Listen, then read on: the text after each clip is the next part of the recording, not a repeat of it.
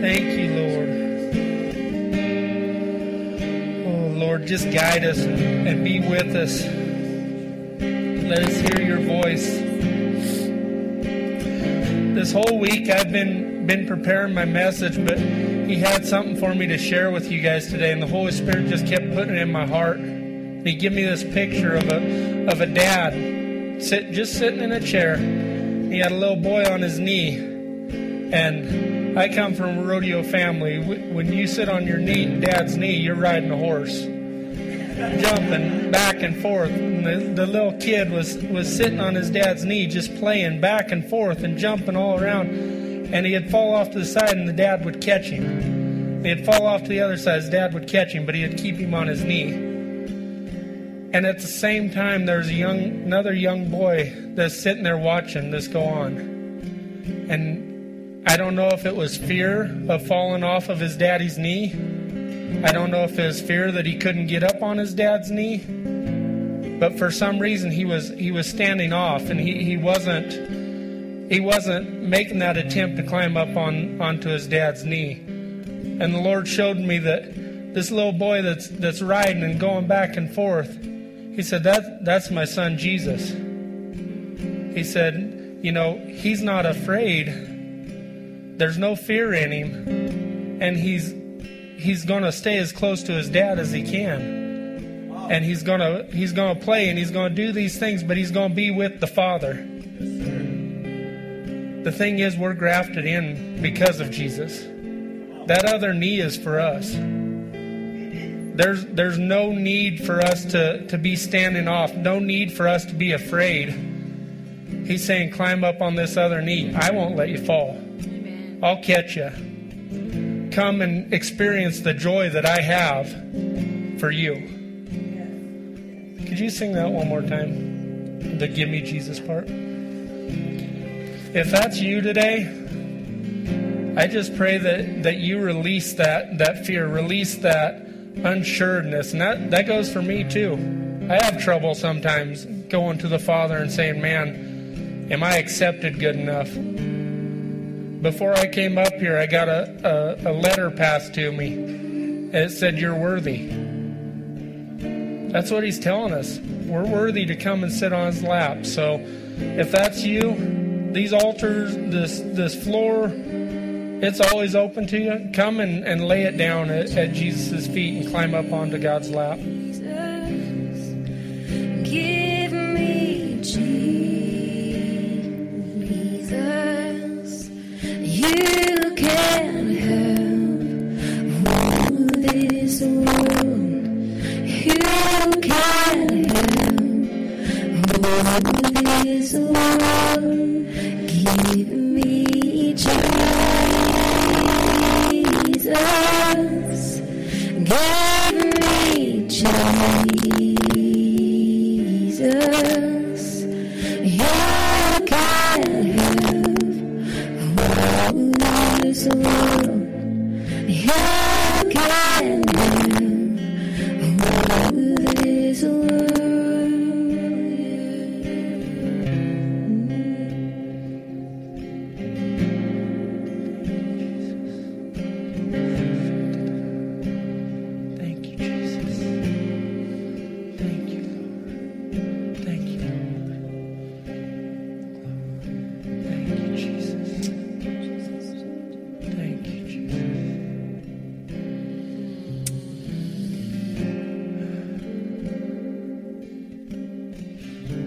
I don't want to move on too quick, guys. If we can just stay right here for just a little longer, and let those that need to receive that receive it. If you have no issue climbing up on your dad's lap, stretch out your hands to somebody that does.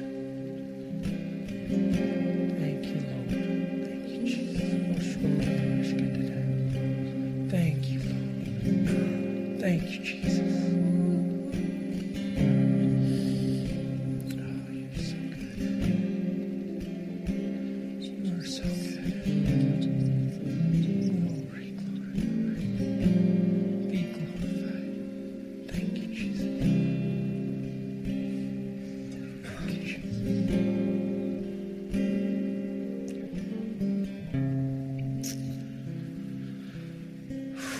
That's a good way to start it off.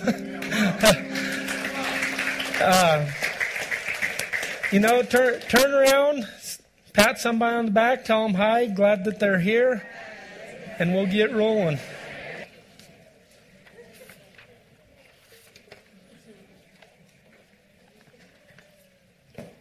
Well, good morning.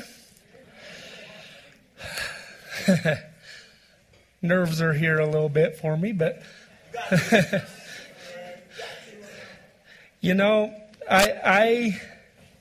don't know if I've met all of you. I've been in the church for about 10 years now, and I've met a lot of you, but I'm the kind of guy that I'm good with coming and sitting in my seat and not talking too much. Even my friends, I don't go and say too much to them. I'll say, hi, how have you been? And then I'm going to my seat. So talking is something that I have to force myself to do. My dad can do it. He can talk to anybody, but I have to really work to say, okay, I'm going to step out and do this. And if I haven't met you, my name's Nick Ford. Grew up in this area my whole life. I'm married to Caitlin here. I always call her my wallflower because I prayed for a nice Christian wallflower girl. And if you know Caitlin, I got one. So, but looking at my notes, they kind of got blown out of the water already. And not that God doesn't have a plan for this message today, but I'm the kind of guy that if I buy a present for somebody a couple weeks ahead of time, I'm not very good at keeping the secret.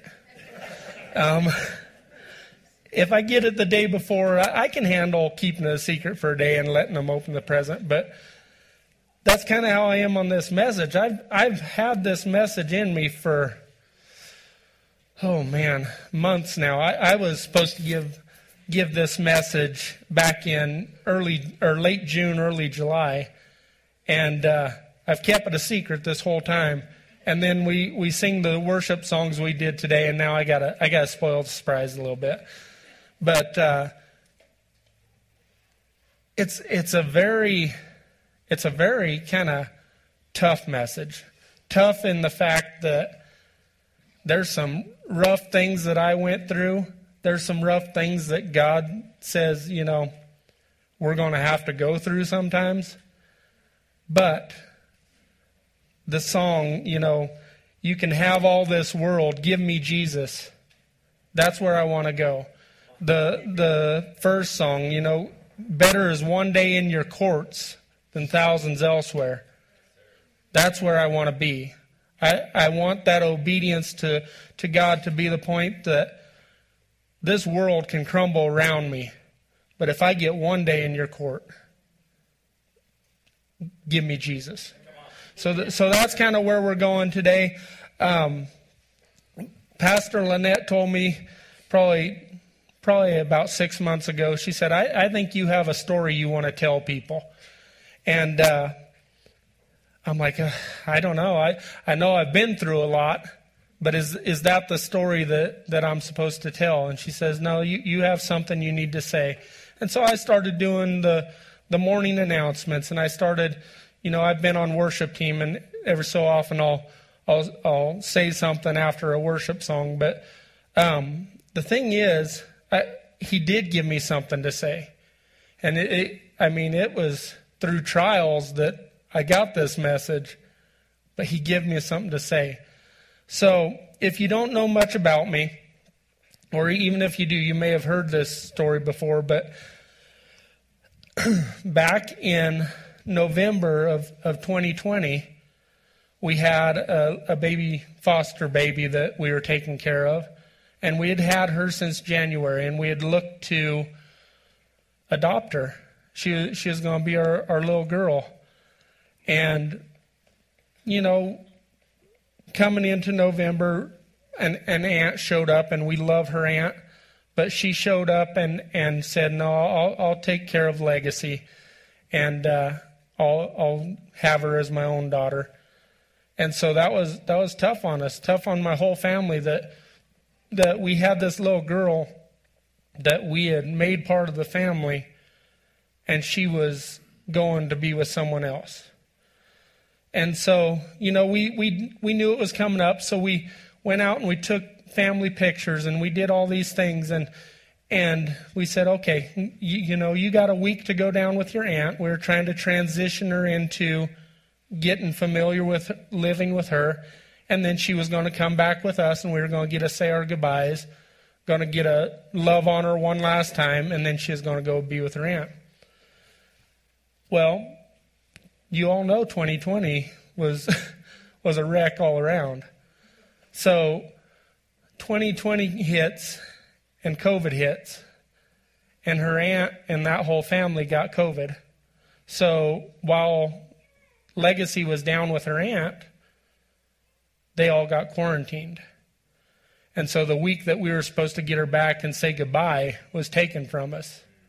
And she went back to be with her aunt, and we didn't necessarily get to say goodbye that time. Thinking that was one of the tougher things to go through, we got some more news. I was getting ready for work one day, and I felt up on my neck, and I felt a lump on my neck. And this is within a week, maybe 2 weeks of Legacy going back. But I felt a lump on my neck, and I'm like, Caitlin, what is this? Is this, or do I have glands that are getting too big? What's going on here? She's like, you need to go get that looked at. So I took off of work, and I headed into the doctor, and they x-rayed my chest, and they checked out my neck, and sitting alone at the doctor's office, he looks at me and says, I'm sorry, you got some sort of lymphatic cancer. He said, there's not a whole lot we can do right now, but I'm sorry. And he kind of walked out of the door and left me sitting there, and I felt alone in that situation. I felt like, man, what in the world is going on here?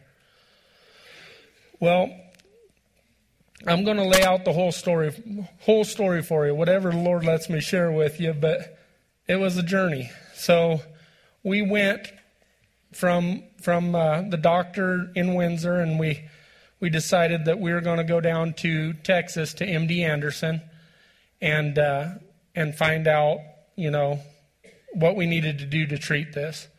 And at the time they had measured it. It was about the size of a hot dog sitting on my chest. And I was having trouble breathing, and I was having trouble just keeping food down.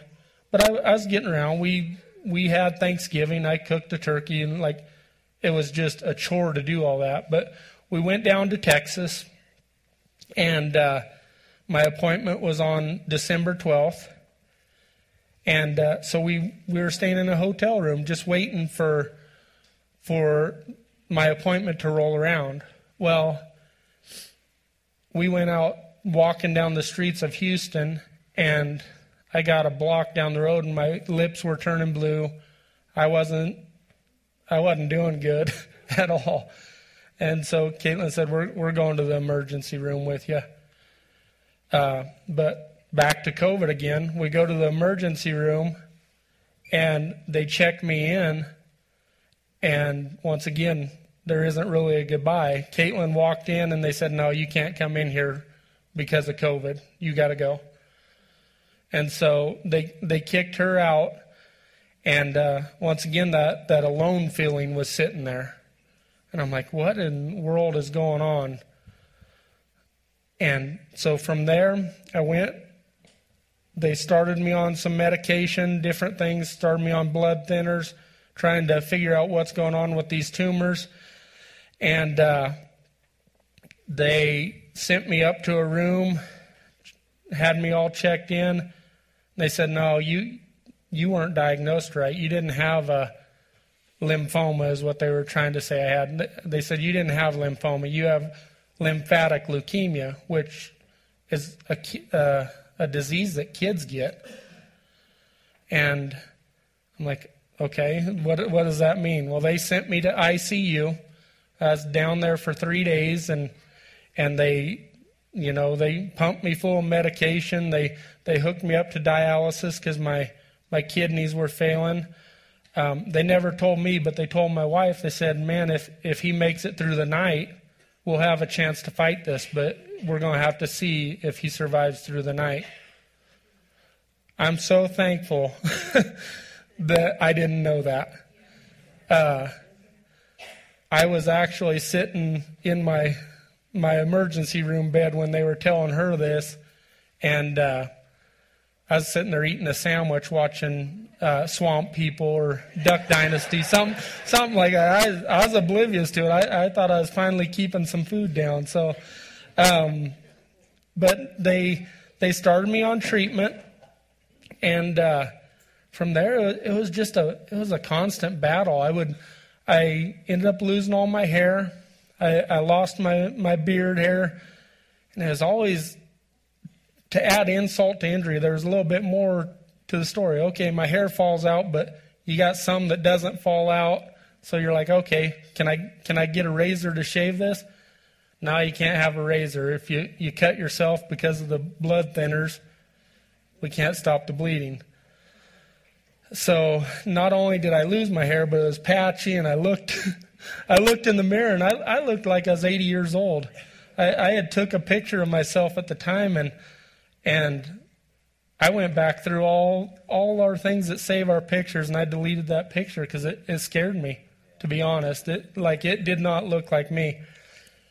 But I would have to go, and I would have to get spinal injections where they would put chemo into my spinal column. But to add insult to injury, my vertebrae lined up different where they couldn't just put the needle in. They would have to stick me 7 or 8 times to get it to work. And then by the time I got my last one of those, they came back and told me, "Oh, we actually give you one more than you needed. We didn't need to give you 21 of those. We give you 20 of them." But I would get bone marrow tests, different things like that, and I would lay in my bed, and I would hear the alarms go off on my monitor saying, "Hey, oh, your heartbeat's dropping." And I would lay there and I would look up because I would just be falling asleep and it would go off. But every time I'd fall asleep, my heart rate would drop. And I'm talking dropping to 30 beats a minute. It was something that I didn't know if I would close my eyes and I'd be in heaven, because at that point I didn't know if I would make it. And so that was all down in Texas, and they finally got me on the mend and got me rolling good enough that I could come up to Colorado, and I would go in for my chemo treatments in Colorado, and then it was 5 days worth of chemo.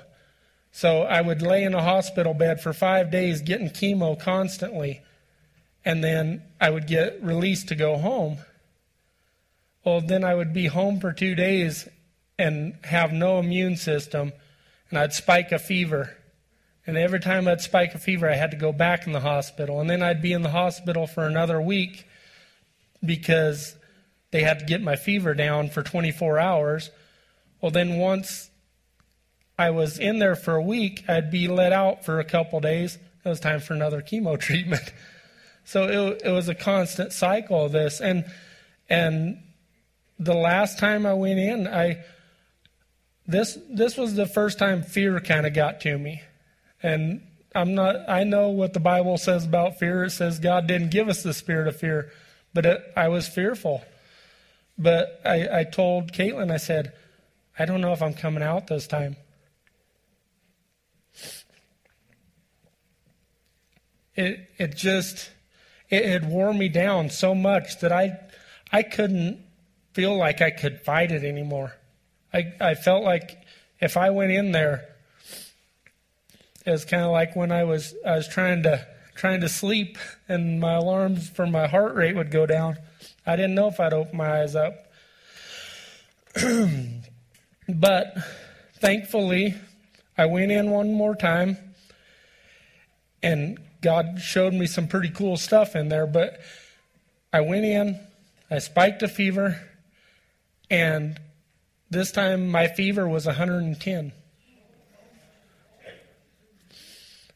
And they had to get ice packs. They had to get me in like an air blanket that would just cool my whole body off.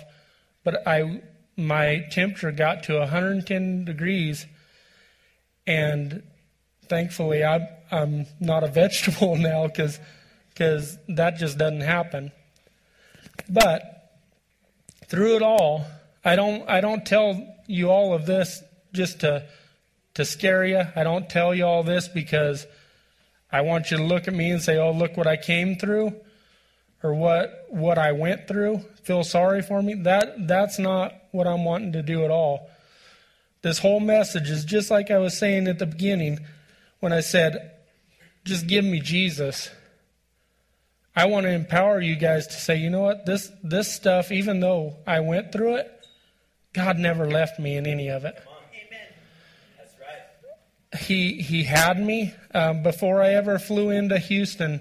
I asked the Lord. I said, "Man, do you even see me down here? Do you see what I'm going through?" And He said, "Look out the window of your plane. We're just coming to land into Houston, and you look at all the housing developments, and all of them had like brown or dark roofs with the shingles, the tiles, whatever they had. Everything looked exactly the same. And then just as we were about to land, there's one roof. It might have been a Dollar General for all I know, but it had a red roof on it. Bright as could be, stood out from all the others. And He said, I do see you.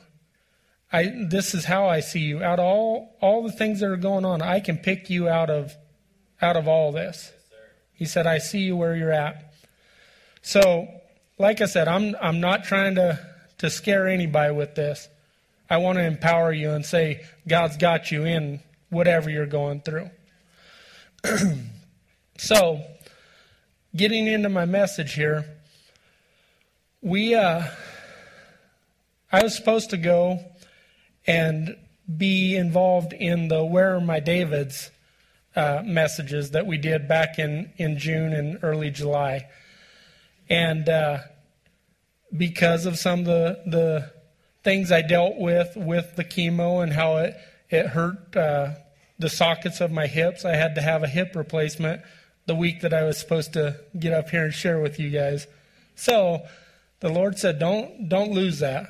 I still want them to hear this. But the series of Where Are My Davids, it all came about from our prayer team that they had this, they had been in prayer and they had this urge laid on their heart that God was calling out saying, where are my Davids? And so then we had different pastors come up here and give their take on what God was saying and say, like, well, this is the character of David. This is what David was. Are you like this? You know, it was kind of, there was different versions, but everybody had something that they brought back and said, where are my Davids?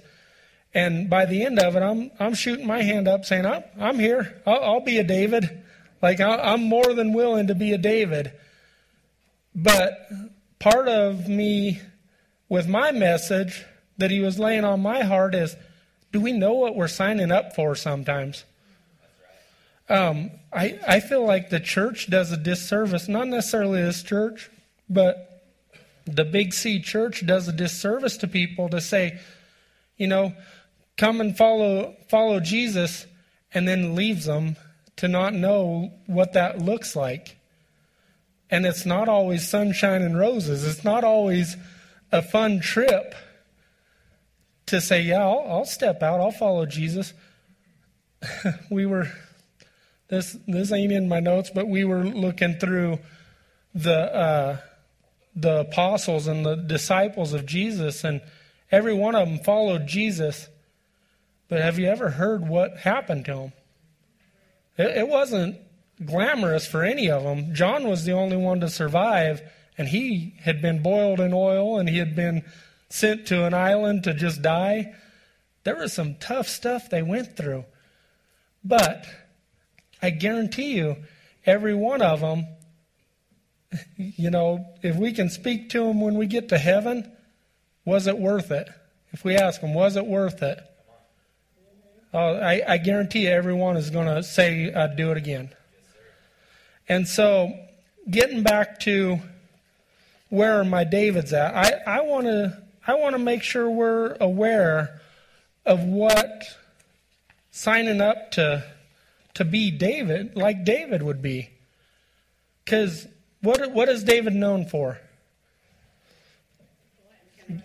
Goliath, being a king. Yeah, I mean, when I think of David, ever since I was little, I've heard of him slaying Goliath, stepping out and facing that giant that's in front of him and chopping him down to size. But how many of us have heard the story when David went and fought the other giants?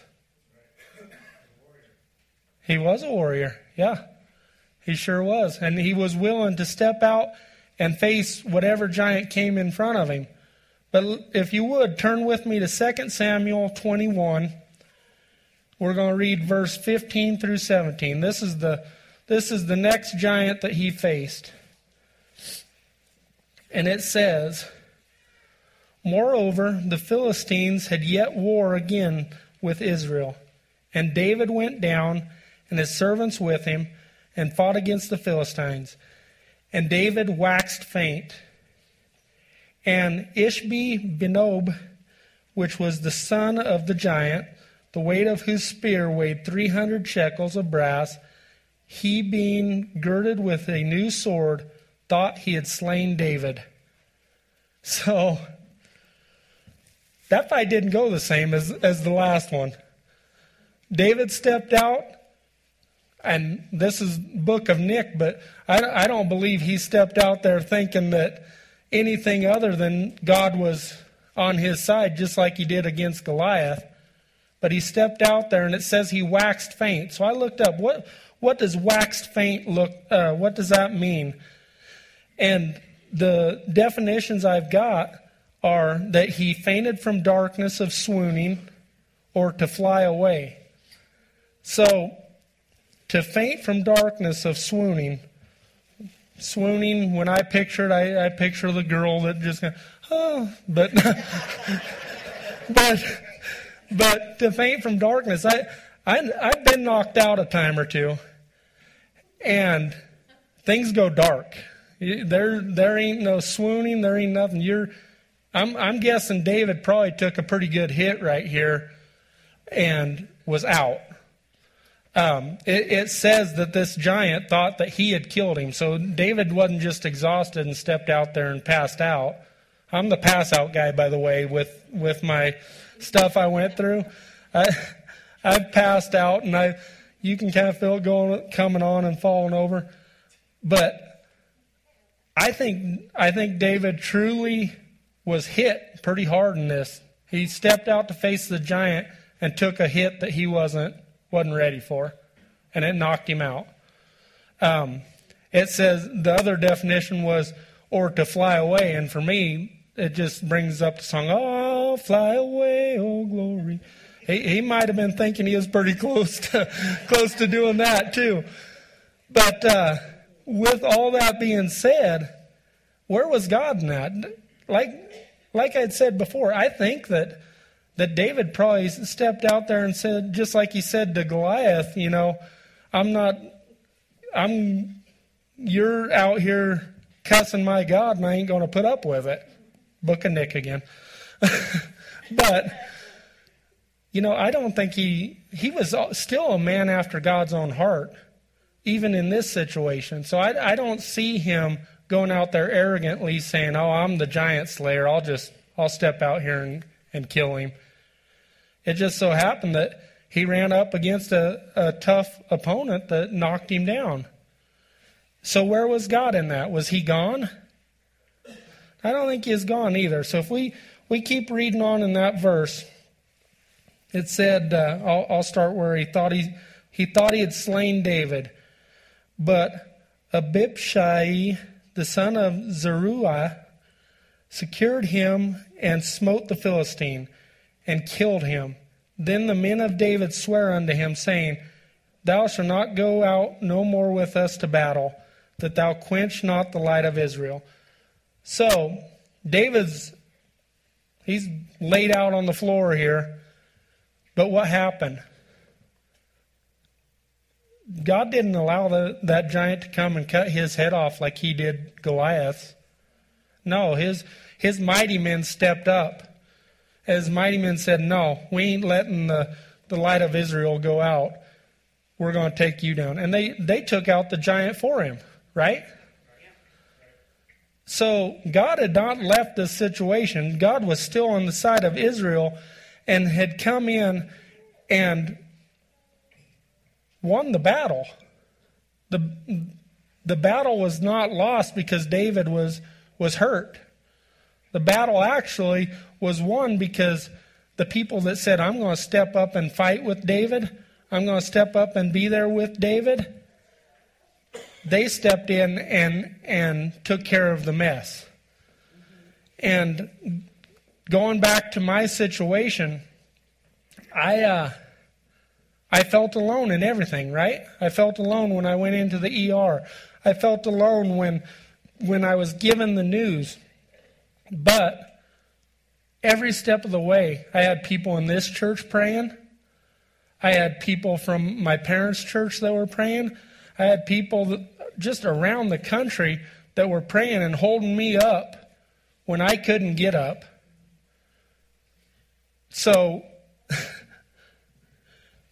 God never left me. In fact, he stepped in and said, you know what? I'm empowering all these other people to say, you know what? We can, yeah, you got me. You got me. And you guys kept me going in a lot of it.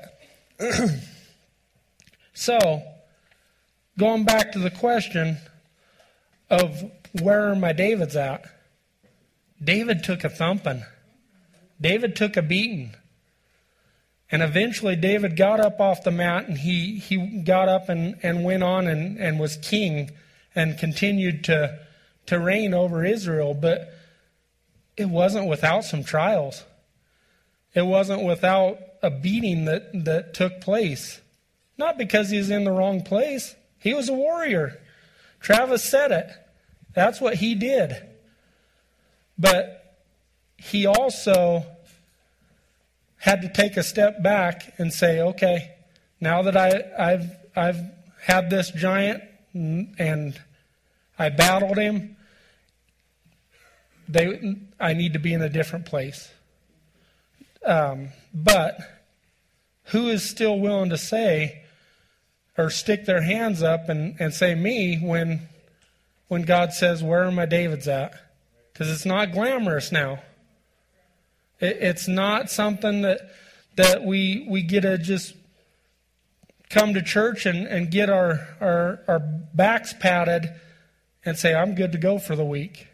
No, sometimes we're going to have to battle. So are we still willing to raise our hand and say, I'm here when he says, where are my Davids at? That's a question that I wrestled with before I ever went and had any sort of diagnosis, anything like that. The verse that kept coming to me, it was only part of the verse, but it said, here I am, Lord, send me.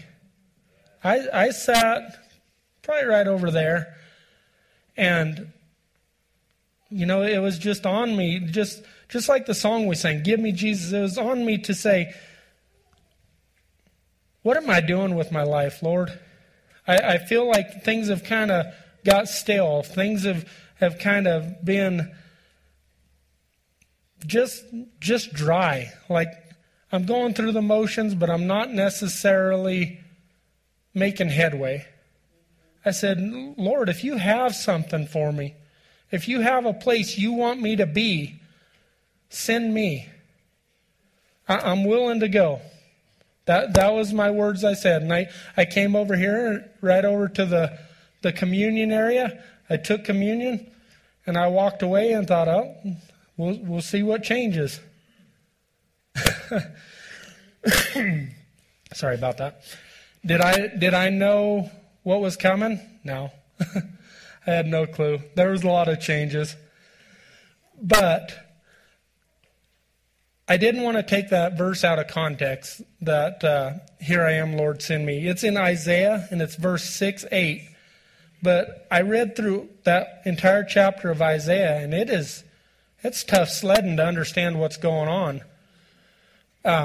Isaiah is very prophetic. Isaiah is it's not necessarily clear cut, but what I got out of that verse, and I talked with Darren about this, is, you know what? Isaiah was one of the last people that was willing to step up and say, here I am. And the Lord said, if we have to take this thing down to the stumps, this world down to the stumps, and we only get a remnant of people, we'll do that because we know who's going to stand with us and who's going to go when we say go. And so the whole verse is Isaiah 6:8, and it says also, I heard the voice of the Lord saying, whom shall I send, and who will go for us? And then I said, here I am, send me. So I stood at that communion, I took communion, and I said, here I am, Lord, send me. And you all heard the nasty, you heard the junk that I went through, you heard the fight that I was in, but I left out a lot of it. I left out the testimony. There is so much good that came out of everything I did. And so I want to share the testimony with you because, like I said, I'm not here to put fear in anybody. I'm here to say things were kind of sorry, but man, it was worth it. Every bit of it was worth it. So my original date to go into the doctor was December 12th. And I told you I ended up going in earlier because we went into the emergency room instead of waiting for my appointment. I got into the emergency room on December 4th. They were already talking like if I made it through that night, then I'd have a chance to fight. If I had waited till my actual appointment date, I wouldn't be here. There's no way I would have. Just for the fact that I couldn't eat or drink anything, I wouldn't be here. But God made a way to say, you know what? I'm going to stick you in here. And then he goes above and beyond. I go into the emergency room, and the specialist that's working in the emergency room that night happens to be the world-renowned specialist for lymphatic leukemia, exactly what I had. He was able to find the kind of cancer off of, 6?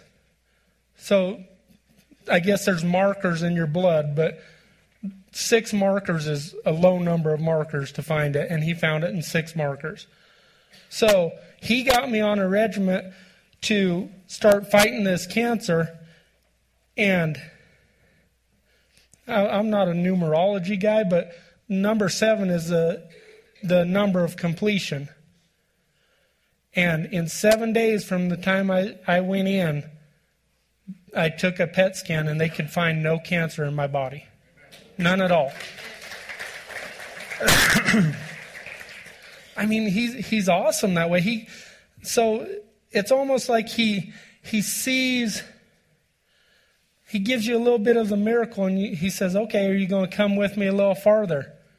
And I say, okay, I'll come a little farther. All right, here's some more of that miracle. Here's that doctor that you need for your case. You want to come a little farther? Okay, we'll come a little farther. So then, I didn't know what peace that passes understanding. We've kind of all heard that word in church, but I didn't know what that meant. So I'm laying in bed, and my heart rate is dropping to 30 beats a minute, and I can't sleep. So you know what I do? I pray.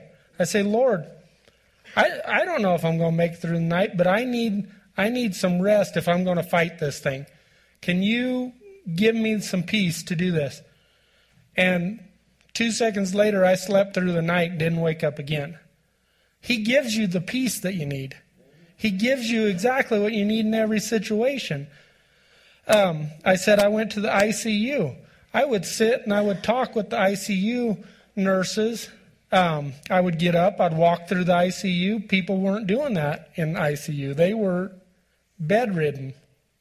I was up walking. I went to, let's see, which one was, so they moved me to my room upstairs, and I would walk the halls, because they said, to get healthier, you need to be walking. So I would start walking, and it was a big lap. And I would lap that hallway, and I would just pray over every door as I walked by. This is COVID times. So somebody had to be in there praying for these people. I stood over here and said, Lord, send me. I'm willing to go. That mean that I had to go through some junk? Yeah, but I was able to walk through and pray over every door. And I had a nurse walk in and said, man, it is so strange today. And I said, what's going on? And she said, well, normally we're booked full in all these rooms. I said, oh yeah, how many rooms are full now? She said 3. This is a floor that holds 60 rooms. I mean, that's how good God is. He's awesome that way. And so it's one of those things that you sit and you take a step back and you say, Lord, I don't know why I was in that situation, but now you're starting to give me glimpses of it. Now you're starting to give me that taste. And you know what? Yeah, it stunk. Every bit of it stunk. But I got to see your miracles. I got to see your hands working and doing stuff. I laid in another room, and it was right outside of the helipad, or the emergency helicopter where it would come and land. And the doctor walked in and said, hey, that's got to keep you up all at night, doesn't it? I said, what's that? He said, the helicopter that lands out there. I said, that helicopter has never took off or landed while I'd been in here. And I was in there for a week. So he does awesome things. I said that I had a fever of 110, and I'm lucky to not be a vegetable. You know what I was doing while I had that fever? I was sitting there talking to the nurses. They would take my temperature, and it would read 110, and they say, this can't be right. You wouldn't be talking to us right now. All right, go get another thermometer. They'd come back, too high to read. I'm still here, still here talking. So it was so awesome to see what God would do through me. And I'm not doing it to get credit for me. I'm doing it to give him the glory. I want him to get every bit of this, because I'm just the vessel. And that sounds corny to say, but when you see how awesome God is, you want to step back and let him do it. But it takes being in that place that you're willing to say, I will go and stand where nobody else wants to stand, and I'll be there. Ephesians 6 says, when you've done all you can do, stand. Well, that's how I felt a lot of times. I couldn't get out of bed, or I was wiped out, or I was like David. I was thumped and knocked down on the mat. But he said, just stand in this place for me. Can you do that? Okay, I'll stand. And he comes in and he fights that battle for us. If we read Ephesians 6:13, I want to read it out of the Message version because I like how it describes it a little bit better. But it says, be prepared. You're up against far more than you can handle on your own. Take all the help you can get, every weapon that God has issued, so that when it's all over but the shouting, you will still be on your feet. Amen. There's several parts to that just sum up everything that we're talking about, we're up against things that we can't handle on our own. And I've heard people say, and I've probably been one of the people that say it, but, oh, the Lord won't give you more than you can handle. Well, that's not biblical. It sounds good. It sure would be nice that I step out and the Lord wouldn't give me more than I can handle, but the difference in what the truth is and what that little saying is the Lord won't give us more than He can handle. Amen. And so we can sit here and we can try to do it out of our own power. We can take up all the armor that He gives us, but if we're trying to do it out of our own power, it won't work. But He won't give us more than He can handle. So we can't handle it on our own. Let Him step in and fight our battles for us. And be in the place that we're supposed to be. I've got a couple, well, you're going to laugh at me because my spelling ain't great. And some of these are a little awkward, but hopefully they're awkward enough that they stick with you. But each and every one of us has giants that we fight in our lives. Mine was cancer. Mine was, I got to go back. One more testimony that he gave while I was in the hospital. I had just came out of ICU. I would say 2 to 3 days out of ICU. I was in my room. This is about the time my heart rate is dropping. And the Lord says, will you go over here for me? And what He is asking me is, will you be willing to adopt a baby? Because I told you about our foster baby. We didn't get to adopt her. But another testimony for that, she's now our God baby, and she comes on and stays with us every summer. So we still get to see her. But He said, will you come and stand over here and adopt this baby for me? Well, I don't know if I'm going to live to the next day, but Lord, if you're calling me to adopt a kid, okay, I'll do it. How about 6? All right. I'll adopt 6. 3 days in the hospital, or 3 days out of ICU, sitting in the hospital, we signed papers to adopt 6 embryos. Babies that had been frozen for 8 years waiting for somebody to give them life. And right now there's one of them is right back in that back row there.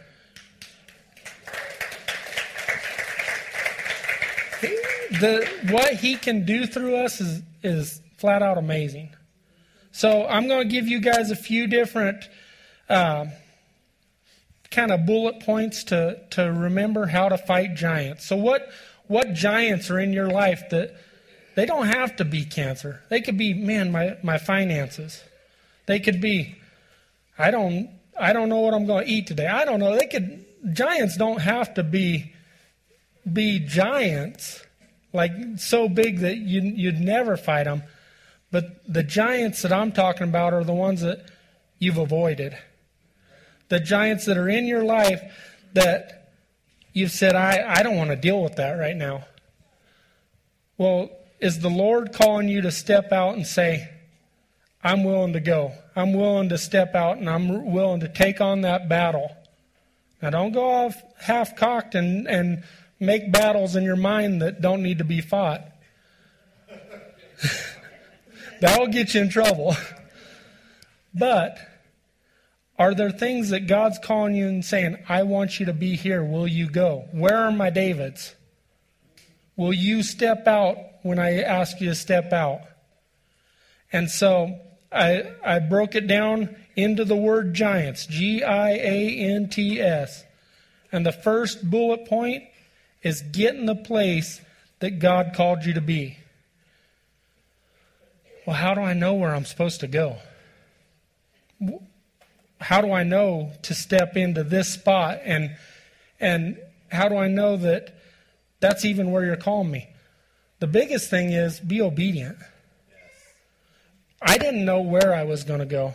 I didn't know what I was going to come up against. But I stood over here and I said, Lord, send me. Whatever you got, send me. And He will direct your path. It doesn't have to be something where you're going out looking under every stone to say, okay, I got to fight this battle. I got to fight that. No. Just be obedient to say, when you call me, Lord, I'll go. And be talking to the Lord. That's one thing we need to do on a regular basis, so we hear His voice, and when He says, I want you to go, we know that voice. We can be asking Him and saying, is this where you want me to be? No, I don't want you there. I want you over here. Okay. I can hear that voice. I can go that way. So that's G. Get. I told you it's a little rough, but get in the place that God called you to be. I, for giants, is in the garden. And I want to go back to the story of Jesus. We say, where are David's at? But I want to emulate Christ, whatever I do. And He faced all the giants for us. Amen. And when He was doing that, He would go in the garden. And if you want to turn with me, it's in Luke 22:42. But He went into the garden, and there was a time He didn't necessarily want to take on the battle. He knew it was going to kill Him. And so if we read, it says, and he was withdrawn from them from about a stone's throw, and he knelt down and prayed, saying, Father, if it is your will, take this cup from me. Nevertheless, not my will, but yours be done. And then an angel appeared to him from heaven, strengthening him. He didn't necessarily want to take it on, but he said, Father, not my will, but yours. Nevertheless, I want to follow you.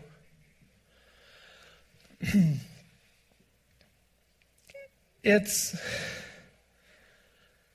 a weird feeling when you make that decision. And that's what He's calling us to do. Say, hey, do you want to follow me? Yeah, I'll follow you, Lord. Okay, will you follow me over here in this mountaintop? Yeah, I'll follow you, Lord. Will you follow me in through the valley? Ooh, do I want to do that? That's the decision that we need to make if we're going to take on these giants. But Jesus was willing to say, I don't want to do this, but if you want me to, I'm ready to go. That's that obedience again. Are we obedient to where He's calling us, good or bad? Now this is my spelling one. So we got G-I-A-N. And you're going to look at me and say, no starts with a K, but I'm going with an N. But this one is know that you are not fighting alone. If you even look back to the story of Jesus in the garden right there, what happened after He said, nevertheless, not my will, but yours be done? It said an angel appeared to him and strengthened him. We can get caught up feeling like we're going through a battle alone. I did it. I felt like the Lord didn't see me, but He did. I felt like, man, I can't even have my family in the hospital while I'm here because of COVID. I'm fighting everything alone. No, I wasn't fighting alone. I had the prayers of the saints. I had the prayers of all you guys. I had prayers of people all around the country lifting me up. I was never alone in any of it. And because I was where the Lord had me, He was able to say, I got this guy that's going to step in and have the right plan to bring this healing. I've got the right doctors that are going to be able to bring your fever down.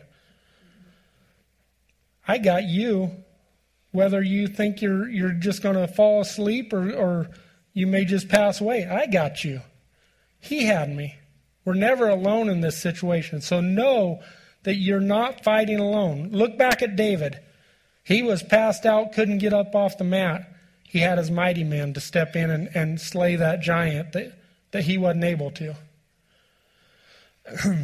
So you look at so many people in the Bible that even though they went through trials, they went through tests, you had friends that were stepping in there. You had God that was stepping in there. And you had Jesus that was willing to sit there and go through the same stuff we went through so that we didn't have to. Next letter. So we got G, get in the place that God called us to be. I, in the garden, the story of Jesus in the garden. Did I skip one? I did. I told you I couldn't spell. Yeah, I told you my spelling ain't great. So we're going to jump back up to A. A is amazed. Be amazed at the miracles that God does through you. Don't get in this self-pity or this kind of just feeling like, woe is me, I'm going through some hard times, I wish people would feel bad for me kind of attitude. That attitude can only hurt us. But if we take a step back and say, man, I'm going through something, but there's a purpose that I'm going through it. There's a reason that God is bringing me through this. And on the backside of it, you can look back and see each and every one of those miracles that he put in place. And man, that right there lifts me up as much as anything. I got another testimony for you. So, it's probably been 8 years ago. We went up to Mighty Men's, and Steve Sampson was giving words over people, prophetic words. And he said, you're going to be in children's ministry. That's what he told me. All right. So I ran off to my church, and I was the youth pastor at that church for about 6 months. Didn't have a youth one come through there. There wasn't children's ministry at it. But I just told you I adopted 6 kids. That brings me up to, with my foster daughter, that brings me up to 11 kids total. I don't want to do that yet. So I'm up to 11 kids. But I told you that disease I had, that cancer that I had, was a disease that affected kids. While I was in the hospital, I was able to sign on to trials that they were able to do tests on me so that those kids didn't have to go through that. And this is just stuff he shows you, after you get through it. Maybe while you're going through it, but for me it was after. But I'm able to look back and say, man, children's ministry, huh? What kind of ministry is it to be able to step in and say, I'll take the slings and arrows so those kids didn't have to? Yes, sir. Amen. That's awesome. Yes, sir. And once again, it was worth it. All right, so be amazed by the miracles, because he is still in the miracle-making business. That's not something that we read in stories from the Old Testament. He's still there, and he's still got us. So then, I said in. No, didn't spell no right. We're good, though. So the next one in Giants is T. And I want to go back to David for a second, because David knew what sacrifice meant. He knew that to sacrifice something to God was going to come at a cost. And this is the story of the threshing floor. So that's our T, threshing floor. And if you go with me to 2 Samuel 24, 21 through 24, It says, Then Araunah said, Why has the Lord my king come to his servant? And David said, To buy the threshing floor from you, to build an altar to the Lord, that the plague may be withdrawn from the people. Now Araunah said to David, Let my lord the king take and offer up whatever seems good to him. Look, here are oxen for burnt sacrifice, and threshing implements, and the yoke of the oxen for the wood. All these, O king, Araunah has given to the king. Then Araunah said to the king, May the Lord your God accept you. Then King David said to Araunah, No, but I will surely buy it from you for a price. Nor will I offer burnt offerings to the Lord my God with that which costs me nothing. So David bought the threshing floor. But it's that last little bit. I will not offer burnt offerings to the Lord with something that hasn't cost me something. Sacrifice comes with a cost. And sometimes there's collateral damage. Sometimes there's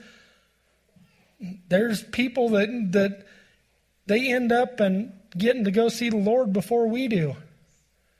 But why would we ever want to offer something to the Lord that means nothing to us? That didn't cost us nothing? That didn't take a little blood, sweat, and tears to say, you know what? This is worth giving to my Lord.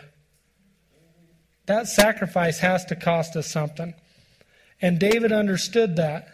And I think that's another reason that he was a man after God's own heart, because he knew to love the Lord means sometimes you got to give stuff up that's important to you. All right, and we're going to bring this thing in here with S. So we got GIANTS. S is you're stronger than you know. Never once would have I thought that I could have went through what I went through and made it out the other side. But just like the angel that came to Jesus in the garden and gave him strength, there's more strength in each one of you than you know. So, once again, I ask, where are my Davids at? Are you still on the fence to say, oh, I don't know if I'm ready for that battle? Are you still hanging back thinking, no, this isn't what I was promised when I accepted the Lord? I thought once he had my life, things were going to go nice and smooth. They can. I ain't saying they can't. But if he calls you to a place that you're unsure of, are you willing to step in and say, here I am? So, for me, sticking with the theme of giants, I like to think what the Lord's going to tell me when I get to see him face to face. And my hope is that when I get up there, his words to me, of course, I want to hear, well done, good and faithful servant. And I believe I will hear that. But I also want to hear him say those giants didn't stand a chance. Amen. I mean, yeah, some of them are tough. Some of them will catch you upside the head when you ain't looking and knock you a little dingy. But when you can't do anything, stand. Go back to, what was it, Ephesians 6:13. And having done all to stand, or if we want to read the other version, take the help that you can, every weapon God has issued you, so that when it's all over but the shouting, you will still be on your feet. Those giants didn't stand a chance. So I want to challenge you. That's kind of how I think. How does the Lord, what do I want to hear the Lord say to me? But you all have different giants than I have. What do you want the Lord to say to you? And I want you to just think about that and come up with what you want to hear. Because, yeah, we go through junk. We go through situations that aren't fun. But man, on the other side of it, looking back, so worth it. So worth it. I don't want to close up without offering someone the opportunity to give their hearts to the Lord. I know Pastor Darren likes to say when Jesus went and would call someone, he wouldn't say, oh, you got to run, come up an aisle. You don't got to do all this stuff. But he would say, will you follow me? So I'm giving you that opportunity today. We'll have a prayer team up here. But is there anybody that maybe you have give your heart to the Lord and you step back and you said, man, I didn't know there was more to it than just giving my heart to the Lord. That's the first step. And that's the best step you can take. But did you know that there could be some stuff that you're going to have to battle through? If you didn't know that, maybe you just say, I want to, even though there's tough stuff, I want to battle through it with you, Lord. I don't know. I just want to give that opportunity to you. If there's not, I'm going to turn this over to Alex. Sorry, I didn't give you much warning there, Alex. Thank you, guys.